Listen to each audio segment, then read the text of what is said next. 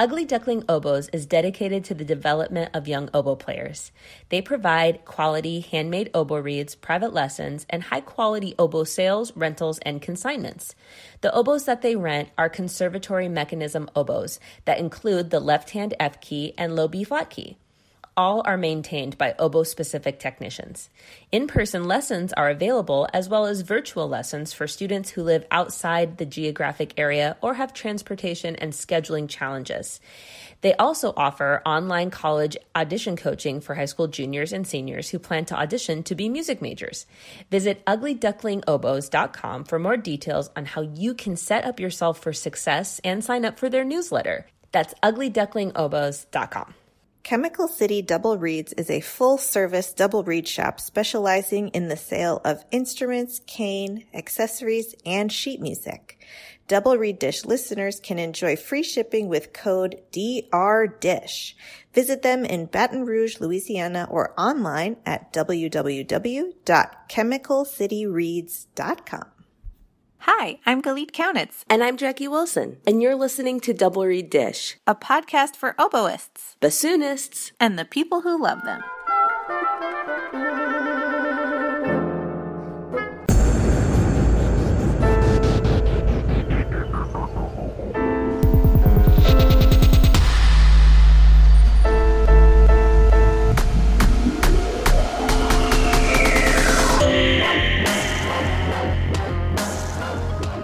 Oh, we're recording. Surprise! What were we talking about? Oh, I have something to brag about. Do it.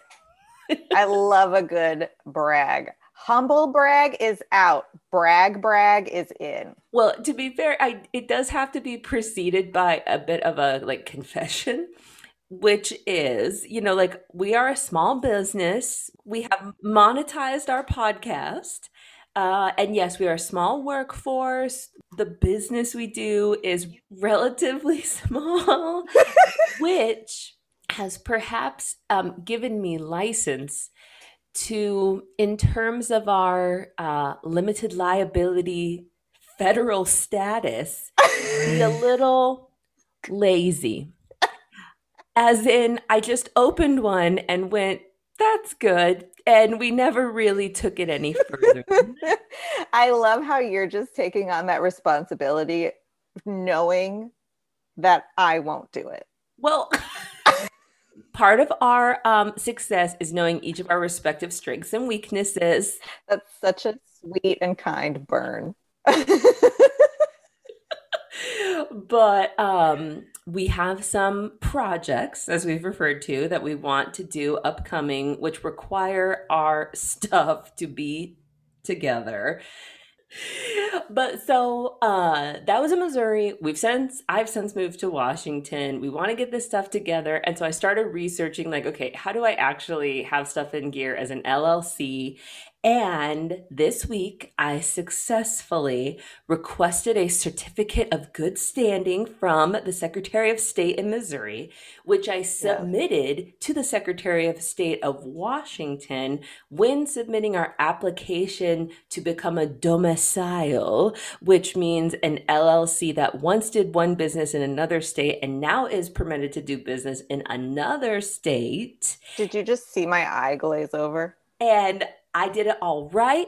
We're getting our stuff in gear, and I am so proud of myself because it is overwhelming. I've watched YouTube tutorial after YouTube tutorial of finance channels being and here's how you complete this paperwork. And I'm like, everything looked like it was supposed to, and I did it. And I feel like, in Romeo and Michelle's high school reunion when they're like, do you have some sort of businesswoman special? Come again? Well, we're businesswomen. Yeah, from LA. And some places have a lunch special For businesswomen. Most of our listeners, I don't think, are going to understand that reference. Romeo and Michelle, do not walk, run. That is your homework between now and the next episode, listeners. I'm so proud of you. That's awesome. In other news, we have new merch. Another reason we should get our finances together because we're going to have to pay taxes on this merch. It's so cute. It is t-shirts and hoodies and mugs and stickers with cartoon versions of our faces on them, a la our logo. Mm-hmm. And if you really want to be bossy, some of it has Go Make Reads on it. So you can get a sticker so that every time you open your laptop, you're bossing someone sitting across from you to make reads. Or anytime you take a sip of coffee. Get one of those Go Make Reads t-shirts for like read class day. Yeah. Or just any day. And then your students come and knock on your office door and you just open it up and there's the message. You don't even have to have a lesson. That's the lesson. Go Make Read. So go buy merch. It's on doublereaddish.com. Easy peasy. It's so easy. It's so easy because it's through a third party and they handle all the shipping, all of the everything. So it's like, so it could not be easier. And we really appreciate your support in buying things with our faces on them and our tagline that we made up 5 years ago or whatever it was. In Corey Mackey's basement. We made it up. So yeah, thank you to everyone who already purchased it. There were a ton of people who already purchased stuff. If you tag us on Facebook or Instagram when you get your merch, we will repost on our social media. Yes. And in the process of getting our stuff together, I'm discovering we're actually going to have to hire a CPA for the next step in this project we have coming up. So really? All proceeds of our new merch will go to hiring our CPA to get this project going. It's growing pains. Yes. Bigger and better. Well, I'm sure Chris Wilson is very happy that we're going to hire a CPA. Oh my gosh. Yes.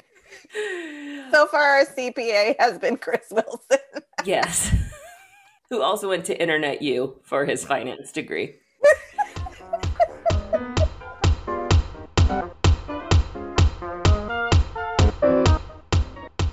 Jenna Engel loves the oboe. She has built her business on providing high-quality, handmade reads, education, and a sympathetic ear to oboists across the country. When you order from Jenna Engel Reads, you get prompt communication, reeds or cane handcrafted to your specifications, and cheerful, friendly customer service. All orders are mailed within 1 week, sometimes much faster. Single orders or monthly read subscriptions are welcome, and she'll work with you to find the combination of response, resistance, stability, and flexibility that is right for you. Jenna doesn't just do reads either. Look at jennaengel.com for a selection of read cases, swabs, and tools, or for read-making videos, classes, and boot camps. Podcast listeners can use the code DISH for 10% off their first order. That's DISH, all caps, at jennaengel.com. Hey, oboists! Have you ever found it difficult to sort out when and how to find a new oboe or English horn? Oboe Chicago streamlines the process, providing personal and professional consultation and a large selection of lovely instruments. The process feels comfortable and thorough. Selection includes F. Fleuret of Paris, Howarth of London, Covey oboes, and Fox products. For a current listing of Oboe Chicago's selection, please visit www.oboechicago.com. For a credit of $100 toward shipping, mention Double Read Dish when you call or email Shauna.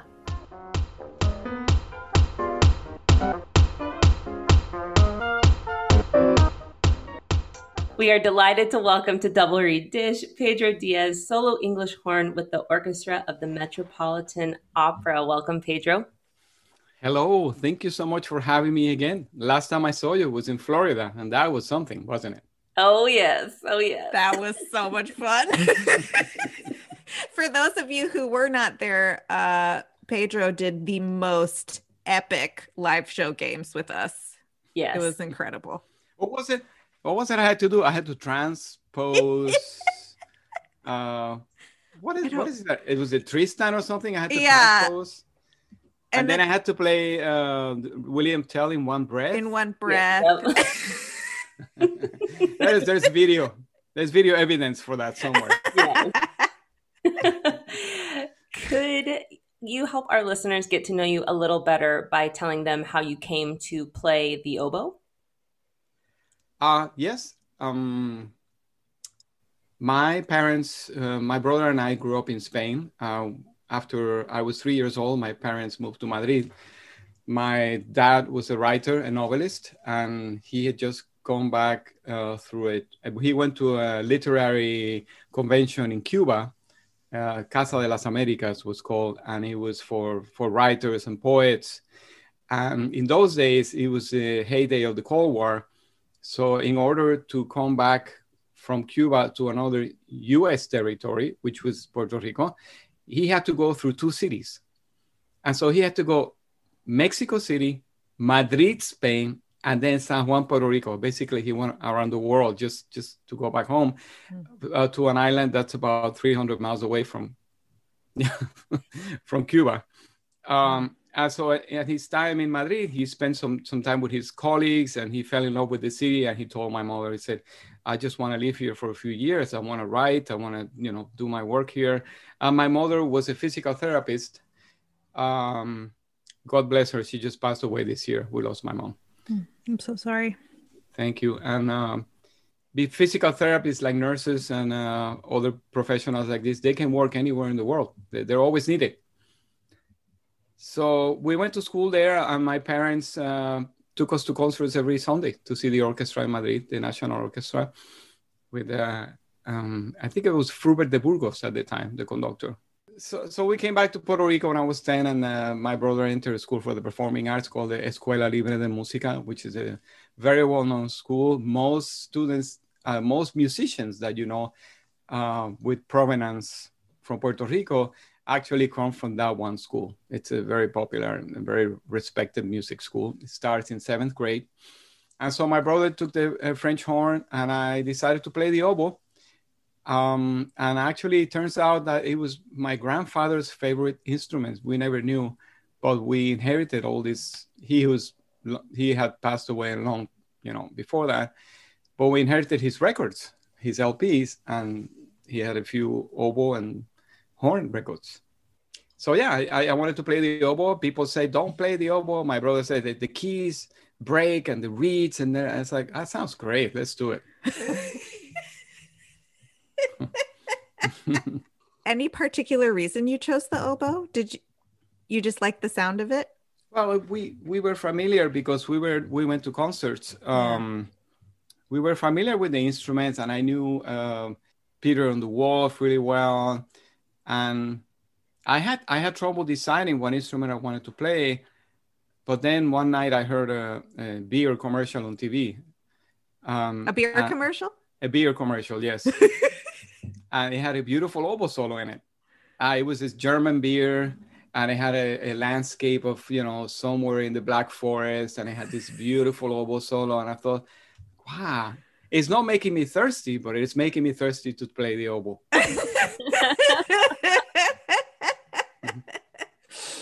When did you decide that you wanted to be a professional musician? I really never decided that. It was a very long and checkered pathway.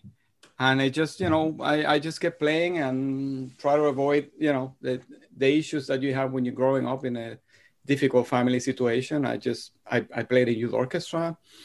I played in school. And the great thing about orchestra for kids is that it keeps you away from the streets, and you make good friends, and you get to know some decent people and parents. So I eventually, when I was 16 years old, we had Robert Boudreau, who had this orchestra called the American Wind Symphony, and he had a barge. And most people, most musicians know this group, and they know Robert Boudreau, as it was a controversial character. He was quite the businessman and a great band leader. But for people like me, he changed my life, and I will always be indebted to him, because he came to Puerto Rico with his orchestra, with his wind ensemble, and he came to my school, and he made some auditions. He got some money from sponsors, and I got to study in Pittsburgh for a year and stay at the Stephen Foster House, which he had bought as a national landmark. Wow. And how did you come to pursue or specialize in the English horn? What led you to emphasize on that instrument? Well, that was another accident. When I went to Juilliard in those days, you didn't have a really chance to take lessons. Tom Stacy was the teacher, but I think you could just major on English horn. And nobody wanted to play the English horn because everybody wants to be the first oboe of the Chicago Symphony or the New York Philharmonic when they go to school. Just like every violinist wants to be a soloist and every pianist. You got to give it your best. And so English horn was kind of like punishment or just it's a bit like traveling to the moon, you know. It just nobody ever had a reed. You had to play the English horn with your oboe reed or. Did you do that? Yeah, a couple of times. I mean, like orchestra reading. I try not to play it as much as I could. I try not to play it. But also we had some very nice students who were studying with Mr. Stacy, and they were specializing on the English horn, so they needed as much exposure to the 5 or 6 solos that are out there in the repertoire. Did you ever decide to be an English hornist, or is that something you fell into?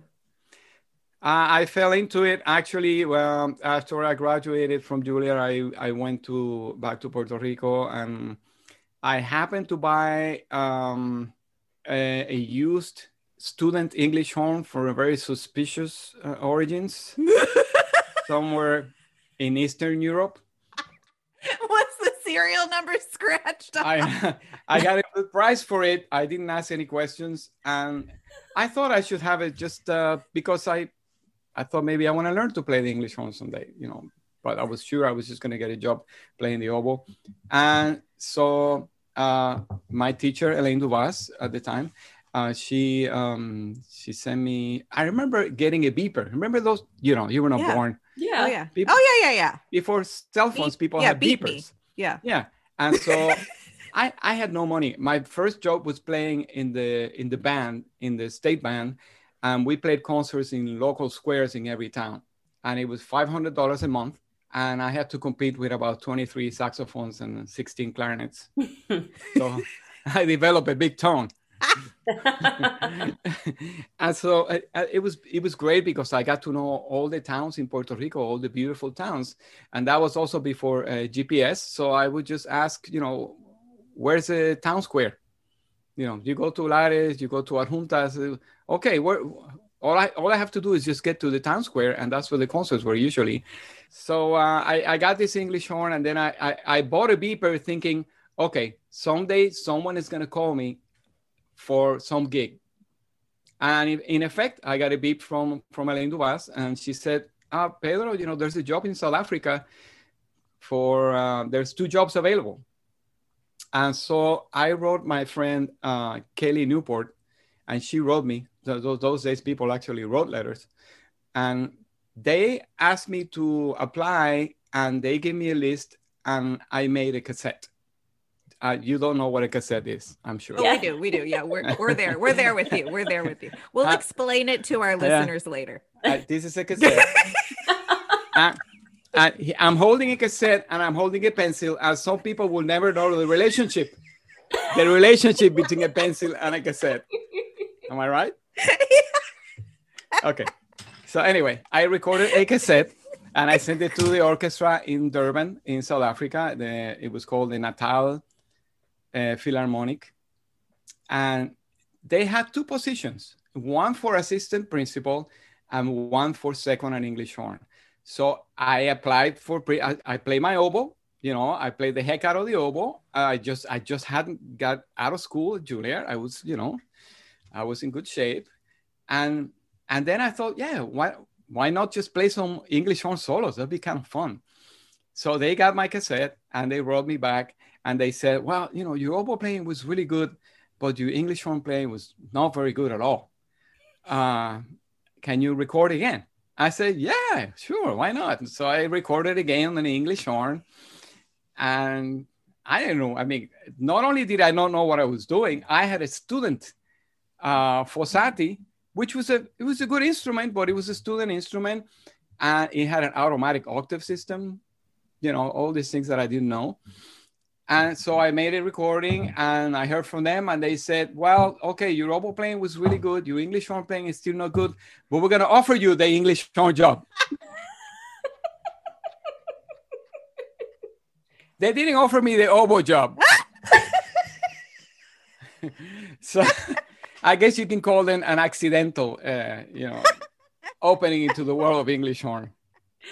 You should get shirts made that say in quotes, your English horn playing is not good. I didn't sign up for this. And so what happened is that a colleague of mine who became a colleague at the time, a John Mack student, he was already in South Africa playing in Cape Town. And so he auditioned in person. And of course they had to give it to him because he was there. And, who knows this Pedro guy was. And so, yeah, I give him the English horn job. Well, who cares if he doesn't know how to play it?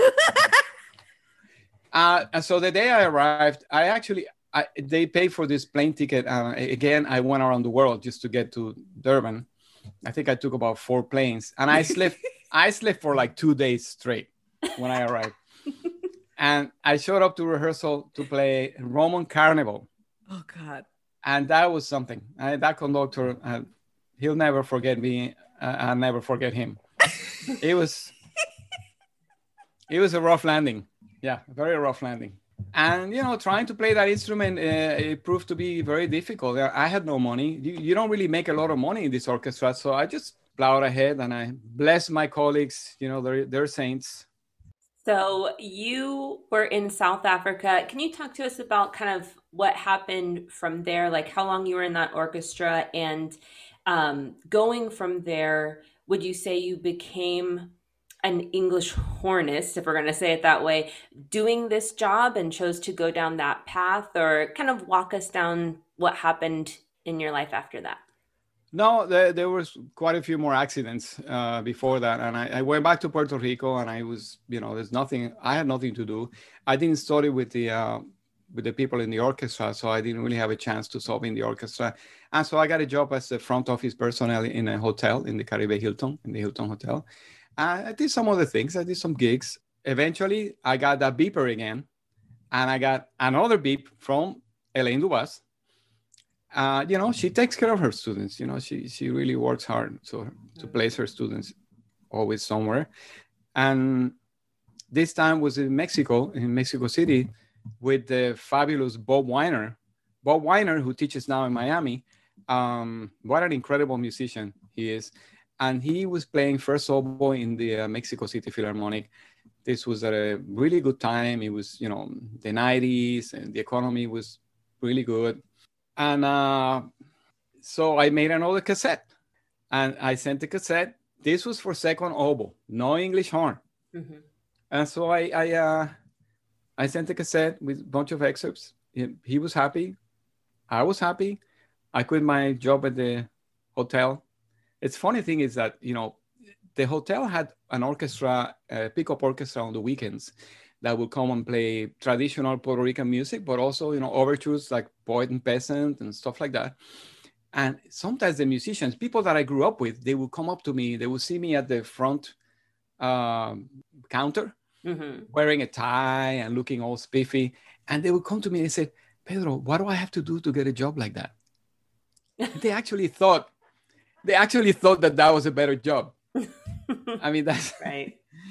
And, so I quit my job, and I went to Mexico. And it was, being in Mexico was where I've been already 2 or 3 times in my life playing. It was a wonderful, what an incredible nation, incredible people, incredible experiences. And I learned so much from Bob. And he fixed my gouging machine. Shh, don't tell anyone, because he doesn't want people to know. But he is probably one of the best with gouging machines in the world. Can I have his phone number and no, address? He's not gonna do it. I blew it. I'm gonna get a nasty letter from him. He's gonna write it on paper so I can frame it. He's an incredible musician and a fantastic repair guy with all those gouging machine things. He used to do it for, he used to do it for a living along with playing the orchestra in Oklahoma. But that orchestra in Oklahoma folded. And so the conductor at the time was Herrera de la Fuente, who was sort of the Toscanini of Mexico. And he got to live to be very old. And so he was a conductor in Oklahoma, and he brought most of the people to Mexico City, the players, the principal players. So you were playing second oboe there, no English horn? No English horn. I didn't own an English horn. But then, I did own that English horn. I was like, what happened to the Fasati? It was in hibernation. And so there was a huge market crash in Mexico in the change of presidents. They found out that the older president was lying, and he was lying about the peso. So suddenly the peso dropped dramatically. And I was poor, and everybody was poor, and everybody's credit cards just completely went crazy, the interest. And so I called my first teacher in the United States, Mr. Gorton, James Gorton from the Pittsburgh Symphony. And he was so generous. He was the best teacher I could have when I started. He taught me how to make reeds, and he was very patient with me. I needed somebody to be patient with me. I still do. My wife is, she's still with me. And that's so, all we can ask for, honestly. Yes. You don't have to edit that out, I guess. So he said, well, send the cassette. No, he didn't say that. So I went to work on an artist diploma at the Duquesne University, where I've already been there before. And so when I was in Pittsburgh, I decided to start to play the English horn more and more. So I started to study with Harold Smoliar, excellent musician also. And he went with me. I sat with him, and we went through every excerpt. I had lessons with him, and he was magnificent.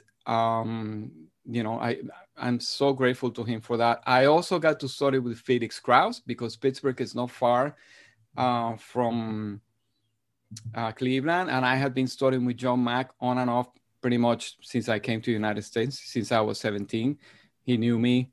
I also got to study with him at the Kent State one summer. And so I learned very quickly the styles. You just have to know the styles. You have to know the tips and tricks. And then when I moved to New York, I got to study with Lou Rosenblatt. So it was then that I sort of knew, a little bit. I'm still learning. I still don't know how to play the English horn, but I was, approximating kind of my idea of what an English horn should be like. So that's when sort of I started to, and so I took some auditions. Can we hear about your experience preparing for and auditioning and winning your position in the Metropolitan Orchestra? I don't know why I can't say that today. Say it fast, really, 3 times, really fast. Metropolitan Opera Orchestra. Metropolitan Opera Orchestra.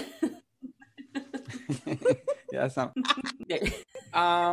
you. Yeah, I actually, I've auditioned already once. I auditioned twice for the Metropolitan Opera. I auditioned first time when Robert Walters got it. And then I auditioned for principal oboe when Eugene Isotov got the job.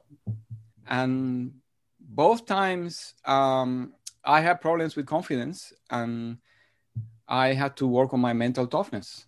So, but I knew what the Met was like.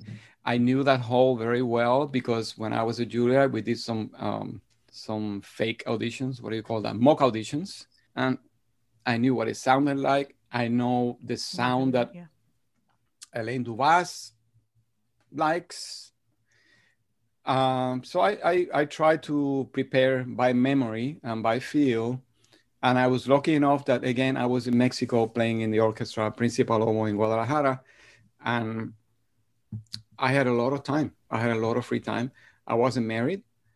I was playing in an orchestra that only had 1 concert a week, and sometimes on Sundays, but it was mostly a concert on Friday, and sometimes a concert at noon. and we rehearsed in the morning, and the rest of the day I was free. I mean, the rest of the day I was free. And so I actually moved to Guadalajara after going there back and forth as needed. I was offered the job, and I moved there in August of 2004, and the audition was going to be in February 2005. And so I had 9 months to prepare. And so I already had a blueprint of what I wanted to do, what I wanted to prepare. I knew the repertoire sort of because I've auditioned before. And I decided to run the list every day for 25 minutes. Just run the list every day. And then take separate times for practicing and separate times for read making. But every morning when I got up, I ran the list. No exceptions, no practicing, no stopping. Whatever happens. And that's what I recommend to my students and everyone. I said, run the list every day for a few months. By the time you get to audition, that'll be just like running the list. I want to ask you about confidence and mental toughness. You seem to be fearless. You went to South Africa, and you went to Mexico, and you went to New York, and you went to Pittsburgh, and you just went everywhere. And you still mention that you had trouble with mental toughness and confidence in some audition scenarios. And I would love to hear more about how you worked on those skills and how you have found an equilibrium. Yeah. Because we can be too confident, Yeah. I would guess, in life. Where do we find that balance between believing in ourselves enough to achieve our goals and not being complete egomaniacs? I think that your life has to have meaning. Your musical life, there has to be meaning. There has to be a reason why you're in it. And you cannot be discouraged by anyone. Because I think in the professional field, you can so easily be discouraged. But if we remember to the origins of music, Western music, the church, that was the only place where you can learn music. You could be a choir boy. And then, the monarchy, the great elector or the kings and queens, their kids could study music with the court musicians. And then, in modern society, for example, in Asia, it's well known that it's incredibly expensive to study music. And so only the people that are doing a little bit better, their kids can study music. And we also know in the United States, for example, in the old days, we've heard quotes of John Delancey saying things like, I try to discourage as many people as I can, so only the really good ones get through, or so people don't waste their lives thinking that they're going to make it. I don't know. There's a lot of controversy, I guess, in that, because I believe, maybe you guys believe, that everyone should study music because it will enrich your lives and it will make you better citizens, whether you end up being a musician or not. And so there has to be meaning. I'll tell you, for example, a story of my friend Dominique Wollenweber in the Berlin Philharmonic, the English horn player. Excellent person, human being. He has been to my house a couple of times. A lot of these English horn player guys come to my house at some point. I try my reeds or whatever. They find out they're bad and then they never come back. Anyway, Dominique also never wanted to be an English horn player, and he grew up with in a musical family, and his father was an English horn player in an opera house. Wow. I don't know if it was Frankfurt or Munich. And of course, Dominique wanted to be an incredible oboe player. I think he was a finalist at the ADR competition or one of those competitions. It wasn't until he got the job in Berlin that he started thinking about the English horn. But guess what? He already had it in him. He was sort of destined for this job. He knew what an English horn was supposed to sound like because he heard his dad play all the time. Even though he didn't, want to have anything to do with his dad's English horn playing, it was meant to be. And so there has to be something like that. I mean, in my case, my granddad loved the oboe and the horn, and I I got to know most of my life as a teenager with other musicians, spend time, and that can be the rudder. It can be. I mean, many other things can derail you, but I would say to people who say teachers are important, a bad teacher can never derail a good student.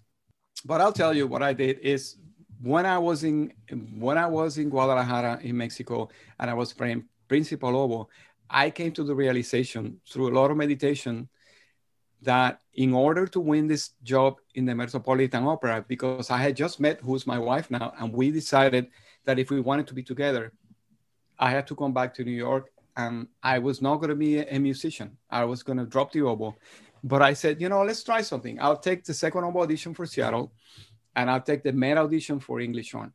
If I don't get the English horn audition, I'll quit the oboe. That's it. I'm not going to be 40 years old and not have not be able to keep a family. I had a lot of problems, a lot of emotional problems when I was freelancing in New York because I just didn't feel like I was worthy of having a life with anyone. I couldn't barely, sustain myself as a freelancer. Wow. And, that led to a lot of problems, and I wasn't an easy person to be around. And I'm sure with my, my freelance colleagues. But what I decided was that I needed to take a major step into sort of getting to know myself better. So I found an incredible psychoanalyst in Guadalajara that was recommended by other orchestra musicians, friends of mine in Guadalajara. And this guy was a specialist, and he was really old school. Like you had to sit in the divan, and he sat behind you, and he has studied in Germany with descendants of Freud. And so this guy was incredible. I mean, he wasn't one of those people who just sat and listened. He constantly attacked me. I would say one thing, and he was just like, you don't know what you're doing. And so he sort of woke up the beast in me. He made me so angry. He made me so sort of demonical in my desire to get the job that going into my Met audition was like going into the battleground with lots of ammunition. Because I look back into my life thinking all those, 35 or 45 auditions I took, I don't remember, where I would just show up and I would hear people warming up behind the door and thinking, wow, everybody here is better than me. They all sound great. What am I doing here? Okay, I'll just go and play. Whatever happens, happens. And then I would play. Sometimes I will mess up. Sometimes I will not mess up. But I would say, I'll take the next one, whatever. I'll prepare for the next one. This one didn't go well. So what? There'll be another day. So, I was 39 years old, and of course, I shouldn't be so ungrateful because I did have jobs. I played in South Africa. I played in Mexico City. I also played in Spain, in La Coruña, in a wonderful orchestra. And so I'm very lucky to have played with great ensembles also in New York as a freelancer. But unfortunately, students in the United States, they feel like if I don't get a job in one of the A-list orchestras, I'm a failure. I'm never going to make it. Oh, I didn't make it to the New York Philharmonic. I didn't make it to this and that. Oh, forget it. I'm not good. And that's a myth. You just have to find your path. But I was able to prepare very well. I had a lot of time. I used my students as my human tape recorders. I would play for them and I would have them talk back to me and tell me what they think. I really became adaptable. Whatever they say to me, I did it, whether I believed it or not, whether I agree with them or not. I just wanted to work on change. Or one of my colleagues who said, no, this is too slow, play it faster. I said, okay, I'll play faster. I don't care. I'm not going to play faster at the audition. And this will help me decide, have more conviction on how I wanted my excerpts to go. And so little by little, I sort of deconstructed what was happening in my previous auditions and decided to reassemble everything with a different character. And so I became sort of a soldier. I went in there in a very prepared position to fight the good fight. And there's other things. I got lucky. There was other factors too. I had a good read. I had an English horn that I borrowed from Henry Schumann, who was a a dear, dear friend and an incredible musician. And it was a very good instrument. I didn't have good instruments. My instruments were blown out. So I actually borrowed 2 instruments. The oboe that I borrowed was from Carlos Coelho, which was an oboe I had been trying for, who was then a student of mine. Yeah, so Carlos sent me an oboe that I was trying out for Xiomara Mas, who now plays in the St. Louis Symphony. And she decided not to go for it because it was kind of expensive. It was a Royale and she wasn't used to playing a Royale at the time. So before I returned it to him, I was just in New York for the audition. I was living in Mexico. My wife, Lucy, who was not my wife at the time, she bought my plane ticket so I could take the audition. And it was a good investment. I keep telling her that. And I said to Carlos, look, Carlos, please let me borrow this instrument for the audition. I will be very nice to it. And he said, no, but I don't want you to crack it because you're going to play so much to prepare for it. And it's like, this was like 2 days before the audition. I didn't even know this instrument, but I knew it was better than mine. And I said, you know what? I'll make you a deal, Carlos. If I win the audition, I will buy the oboe. And he said, yeah. Well, everybody says that, like, what are the odds that you're going to buy my oboe right now? So I remember when I actually made it to the semifinals, I called him and I said, I'm just one step closer to buying your oboe. And he said, yeah, parabéns, good. And so a lot of good things. A lot of people helped me. A lot of people hurt me too. A lot of people hurt me. No, a lot of people helped me and hurt me in the right direction. And they helped me get to where I was. So you have to be grateful to your friends and to not so good friends, to your frenemies, for just steering you in the right direction, because they did you a favor. And your therapists. My therapist. It's funny because he was a difficult guy. I mean, he was great. And when I got the job in the Met, there was an article in the local paper in Guadalajara, and I just left it by his step door, because I think at the time I just got mad at him because he kept changing my appointments, constantly changing the appointments. So we kind of broke up. So then I left the article on his doorstep as a way of saying thank you. And I left also a nice bottle of tequila. Oh, very nice. Well, we are very pro therapy in the Double Reed Dish family. Yeah. We are very pro community.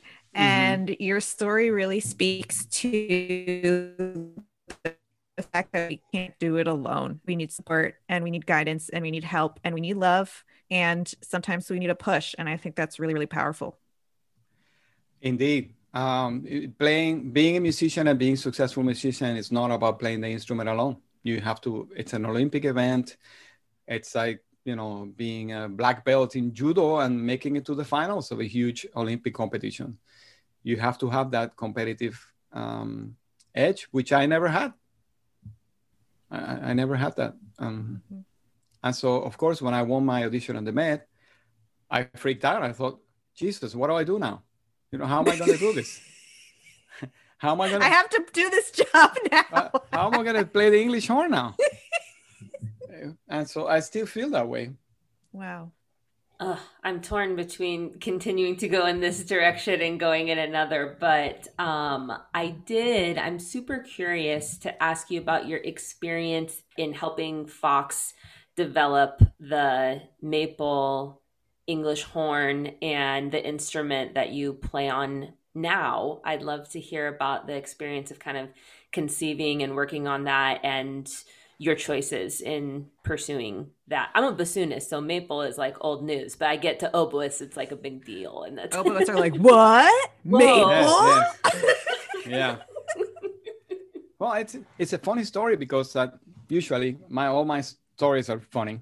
And I kind of was always thinking out of the box. I was thinking outside the box as an English horn player, because I felt like when I got into my job in the Met, it's a different type of playing. And our conductor at the time, James Levine, he never wanted to hear the English horn or the horns.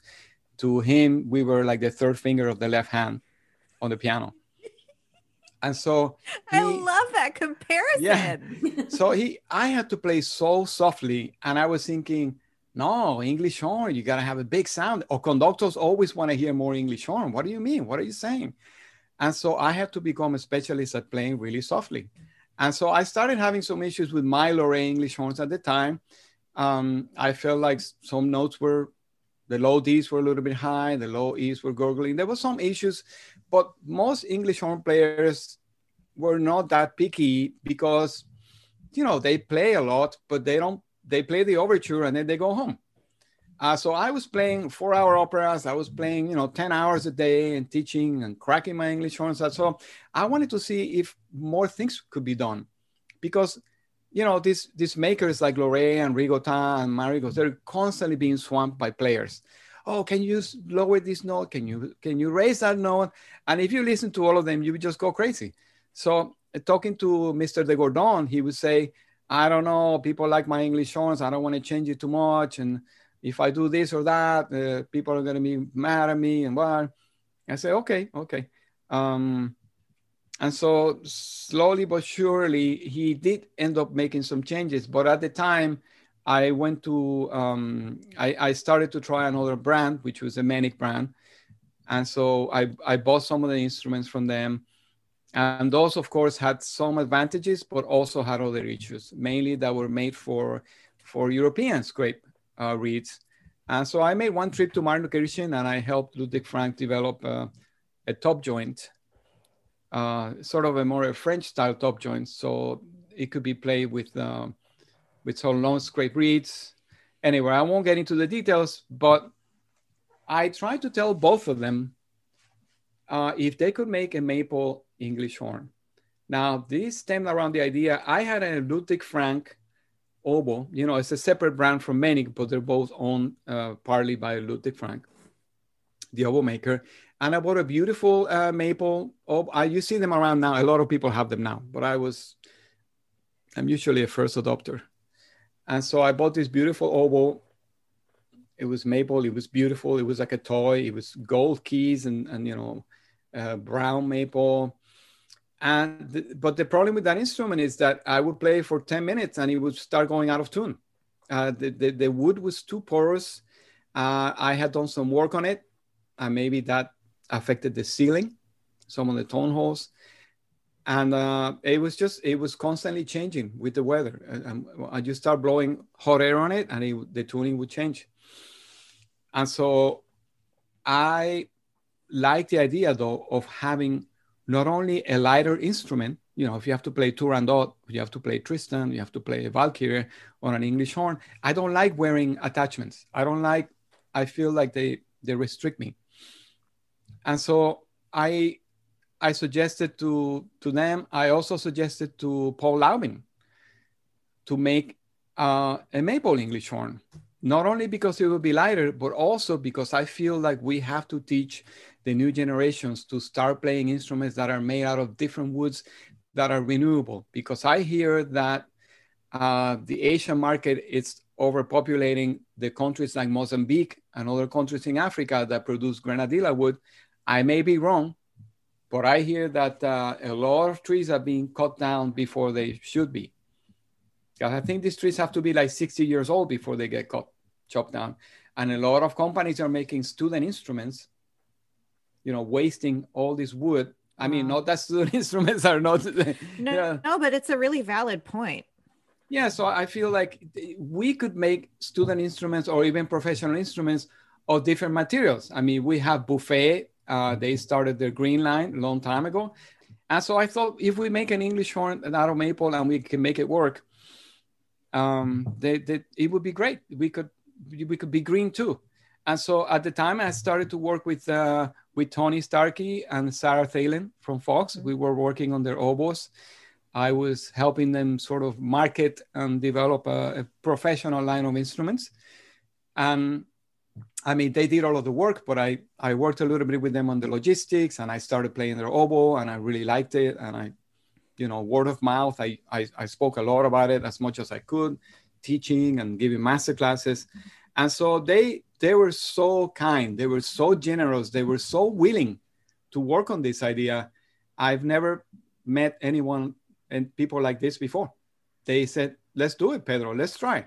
So we tried all kinds of crazy things. They even tried to make an English horn out of carbon fiber. Cool. Because they have friends. Fort Wayne, it's a huge hub for military contractors and high-tech industries. So Tony knew a lot of people, and they just, they spent a lot of resources on it. Always be grateful for that. And so the idea was to make an English horn that was maple, but modified so it wouldn't have the usual problems that maple can bring to a small bore like an English horn. And so we decided to try a plastic coating. In the beginning, the plastic wasn't of the best quality, but then, they found a much better type of polymer. The wood was beautiful and it was light and the intonation was great. Sarah did a great job with the R&D. The development of it was fantastic. And, they would drive 6 hours just to bring me instruments sometimes. It was great. And the idea of having an English horn that's not going to feel like it's breaking your wrist while you're playing it is so attractive. Yes. Now, granted, it is not the sound that most people are used to. You have to get into the sound and you have to learn how to play them, and you have to make a different kind of reed. They're not as open and lively as black, wood instruments. But they also have some characteristics that are desirable, especially for me in the pit. You can play softer, you can play chamber music, but you do have to play them with different reeds. And you just have to maybe have other instruments that you want to play when you want a different sound, which is it's okay. I do use my Laubin rosewood Laubin. I also had a Cocobolo Laubin English horn, which is beautiful. But that one I sold. To a very nice person, nice player. It's not for everyone. That's what I would say. It's for someone who doesn't want to get tendonitis, like you said, or a dislocation of the wrist, and someone who wants a sound that's not too offensive and not too out there. Mm-hmm. And since it's maple, will it last forever, like a bassoon? I don't know. I'm still trying to work with them on some aspects that I think will help make them more durable, but we haven't had a chance to talk in a while. But I've had the ones I have. I think I still have the prototype that I did the CD with.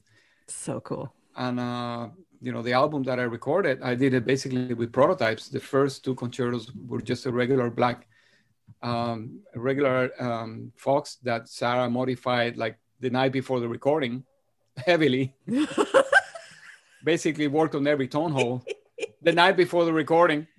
Oh my God. You can never have a perfect situation. We had the recording date, we had the house, we had the musicians, and the instruments were not ready. It's always like that, right? Sure.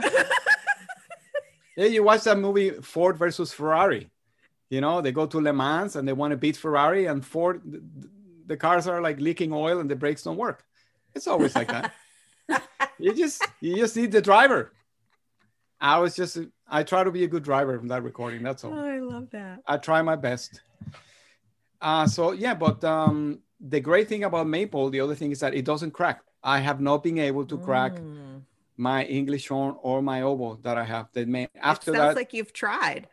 Oh, my wife says it's not an English horn until you crack it, Pedro. And it would take me just days or weeks with my other brands. Mm-hmm. Wow. Except for the Laubin. The Laubin has always been top joint is plastic coated. But also Loree. I have a Loree English horn that I'm trying here, a violet wood. And I had a traumatic experience with a violet wood my early days in the Met. And they know about this. So now they make it with a plastic top joint. I mean, with the insert. Mm-hmm. And I really like the one I'm trying. It's great. It's fantastic. This might be a great segue because we always love to ask our guests about memorable performances, both in an inspiring and meaningful way and in a hilarious, embarrassing way. So is there anything you would like to share with us about things that have happened to you in concerts?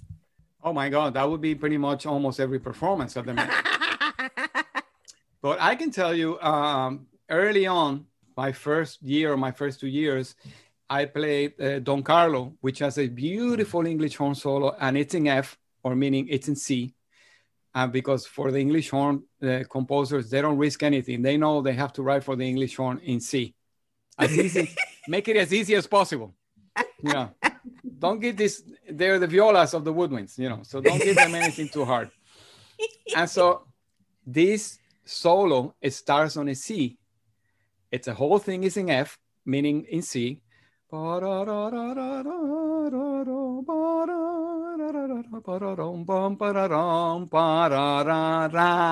it starts on a C, goes to a high C, ends on a C.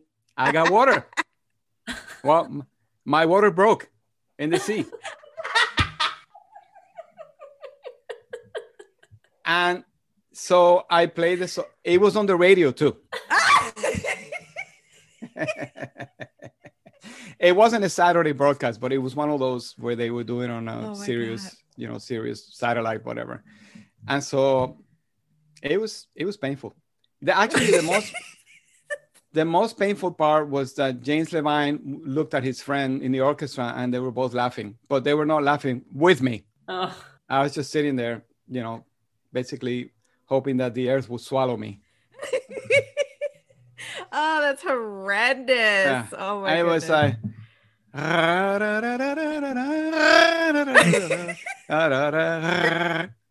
I try not to take myself too seriously anymore these days. When those things like happening, hey, here's a bonus for you,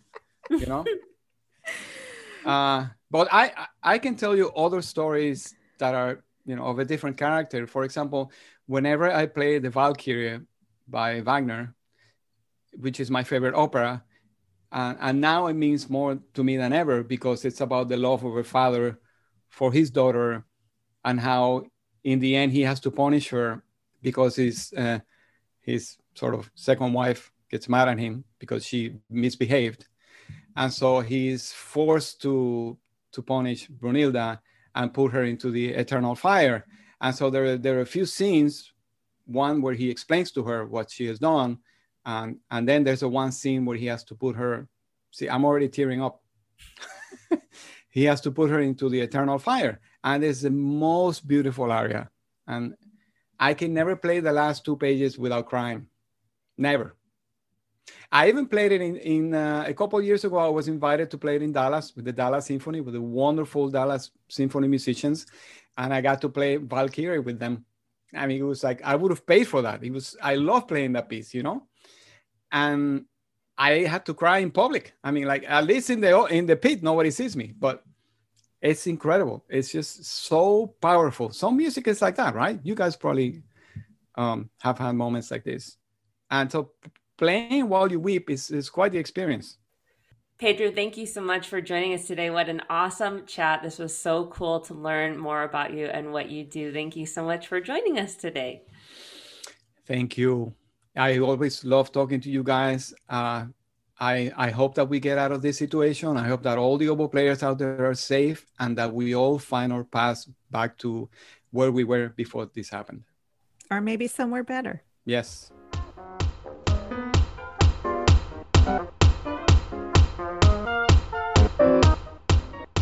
We hope you enjoyed the episode, and thank you for listening. And don't forget to follow us on social media and go ahead and rate and review on iTunes. 5 stars only. Thanks, and please and thank you. Glee, who's on the next episode? The next episode is Principal Bassoon of the Utah Symphony Orchestra, Lori Weick. We can't wait to share that one with you. Go to our website and check out our merch. Buy stuff so that we can afford a CPA and Chris Wilson doesn't murder me in my sleep. And none of us go to jail. Jackie, we got to end this nerd parade. Go make reads.